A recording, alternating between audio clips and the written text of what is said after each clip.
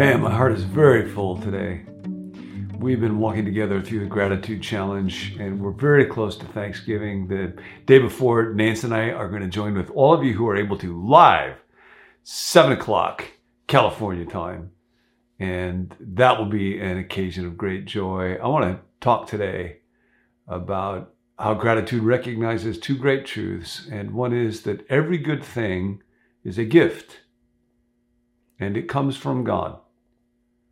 In the book of James, it says, "Do not be conceived. Every good and perfect gift comes from above, from the Father of all lights, the God who is good." Paul, when he writes to Timothy, 1 Timothy 4:4, says, everything God created is good. Now you think about that for a moment. Every single created thing is good, and nothing is to be rejected if it is received with thanksgiving. For it has been made holy, been consecrated by the Word, God's creating Word, and by prayer. So we can misuse things, but everything that good comes to us is a gift. It is on loan. It is temporary, and we did not merit it. And Robert Emmons writes about this. I want to say this for those of you who are headed towards Thanksgiving, and if you're ever struck by the thought that your life is not perfect, that there are things to grieve as well as things for which to be grateful for, then these words are for you, and they're also for me. This is from Robert Emmons, his little book, Gratitude Works, on page 128. Eliminating entitlement from your life and embracing gratitude and humility are spiritually and psychologically liberating. Gratitude is the recognition life owes me nothing, and all the good I have is a gift. It is a response to all that has been given. It is not a getting of what we may desire. My eyes are a gift, or my friends, my family, my clothes, my job, my every breath. This is a major shift. Recognizing that every good in life is ultimately a gift is a fundamental truth of reality. Humility makes that recognition possible. A powerful and tragic example of somebody who grasped this orientation, this posture of life, is actually found in the Talmud, which is a central text of Judaism. And it was a woman named Bruriah. So it's a story that's quite old. She had two sons who both died one Friday afternoon right before Shabbat. Bruriah decided to not tell her husband of the tragedy until after Shabbat, because according to Jewish law, one is not permitted to have a funeral on Shabbat or to openly mourn. There was nothing they could do until after Shabbat. So she kept the information to herself and allowed her husband to enjoy the day. Imagine being able to do that. Explaining where the boys were was the least of her challenges. When Shabbat was over, Bruriah broke the horrible news to her husband. She asked him a legal question. What is the proper course of action if one person borrows two jewels from another, and then the original owner requests the return of the jewels? He replied with the obvious answer that one is obligated to return the loan on demand. She then took her husband to where their two dead sons lay and said, "God has requested that we return the loan of our two jewels."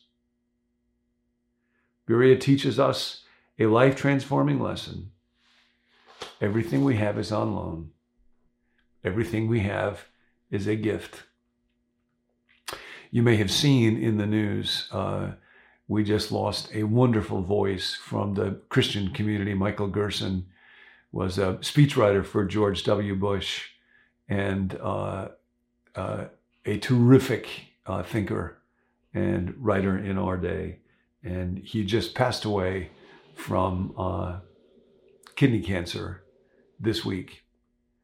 And he gave a remarkable sermon at the National Cathedral not too long ago, 2019. He led in many ways a very difficult life. Peter Wehner, a friend of his and another great writer, talks about how he had his first heart attack in 2004. He was 40 years old.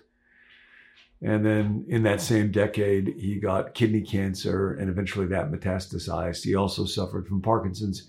He also suffered from major depression from his 20s onward. And when he gave this sermon at the National Cathedral, this is part of what he wrote, that a few weeks earlier, he said, my message would have been much less coherent, although maybe more interesting because I was hospitalized at that time for major depression.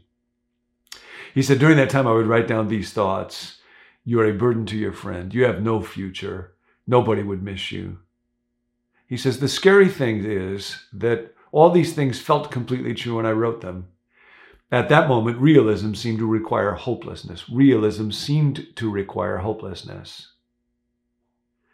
But when you reach your breaking point and do not break, and with patience and right medicine find the fog in your brain begins to thin, if you are lucky as I was, you encounter doctors and nurses who know parts of your mind better than you do. They are the friends who run into the burning building of your life to rescue you, and acquaintances who become friends. You meet other people from entirely different backgrounds who share your symptoms, creating a community of the wounded. A community of the wounded, otherwise known as the Fellowship of the Withered Hand. And you learn of the valor they show in lonely rooms. He writes about how, as a parent, it was so sad for him when his child went off to school and the house became more empty. And he said, it's a striking and kind of humbling thing to discover that the best part of your life is that stretch in which you were a short part of somebody else's story. And so it is for every parent. Every good thing we have is a gift. Every good thing we have is a loan. Every good thing will one day be returned.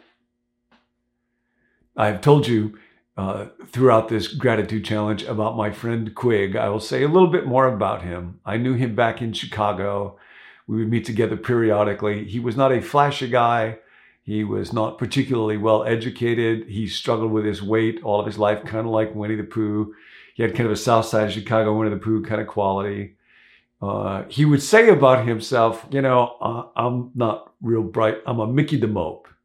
And I'd never heard that expression before. Apparently, it's kind of a Chicago thing. I checked it out online, and there's a little fictional character, pretty obscure, not super bright, not real flashy, not terribly respectable. That was always Quig's view of himself, and yet he loved people so much. And he was a delight to be with.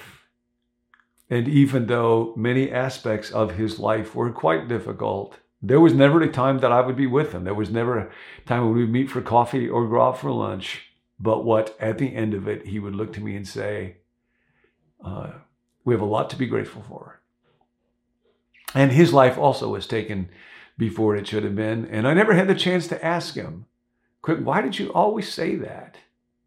But I thought during this challenge, it would be helpful to my own heart to remember him and to be able to tell you a little bit of his story so that we could move in that direction. I don't know why it is. I do not know why. I don't know why. That even though we think that we will be gratitude when we have more and more and more good things, it is very often people who suffer the loss of good things that develop a heart of gratitude. In the scripture, as you may know, particularly in the Old Testament, the opposite of gratitude is grumbling. And we will read passages where Israel is delivered out of Egypt, but they're grumbling over their food. They grumble in their tents. And yet when gratitude is mixed with grumbling, then it can turn to redemptive grief. It's a strange thing also. C.S. Lewis used to write about this, that even when we experience our greatest joy in this world, it is always tinged with, haunted by a kind of sadness, a kind of longing that we realize that this world will not be able to satisfy. And so there is this ache, this wound that is in each of us. And often it is people who are most familiar with that ache that somehow are most grateful because they realize that this world is not our home and that every good thing is a gift and that it is all on loan and it will all be returned. Dorothy Bass Butler writes in one of her books about how a particularly powerful expression of gratitude is often to be found, especially in African American churches. And here's one of the prayers that's quite common. It's offered as kind of a testimony to which everybody is able to nod and say, yep, me too. Thank you, God, for waking me up this morning, for putting shoes on my feet, clothes on my back, food on my table. Thank you, God, for health and strength and the activities of my limb. Thank you that I awoke this morning clothed and in my right mind. So now today, that's our prayer. Thank you, God. Thank you. I have shoes on my feet, clothes on my back, food on my table. That I'm in my right mind. Thank you for the community that I'm a part of, this fellowship. Those of us who know we can't, but God, you can and you do. Thank you that you are at work to bring about redemption where I would not know how. Thank you that we live with a hope. I think this was from Michael Gerson also, that very often our prayers to God are prayers where we ask for strength. But even where strength fails, there is perseverance. And even where perseverance fails, there is hope. And even when hope fails, there is love. And love never fails. We have a lot to be grateful for. See you tomorrow.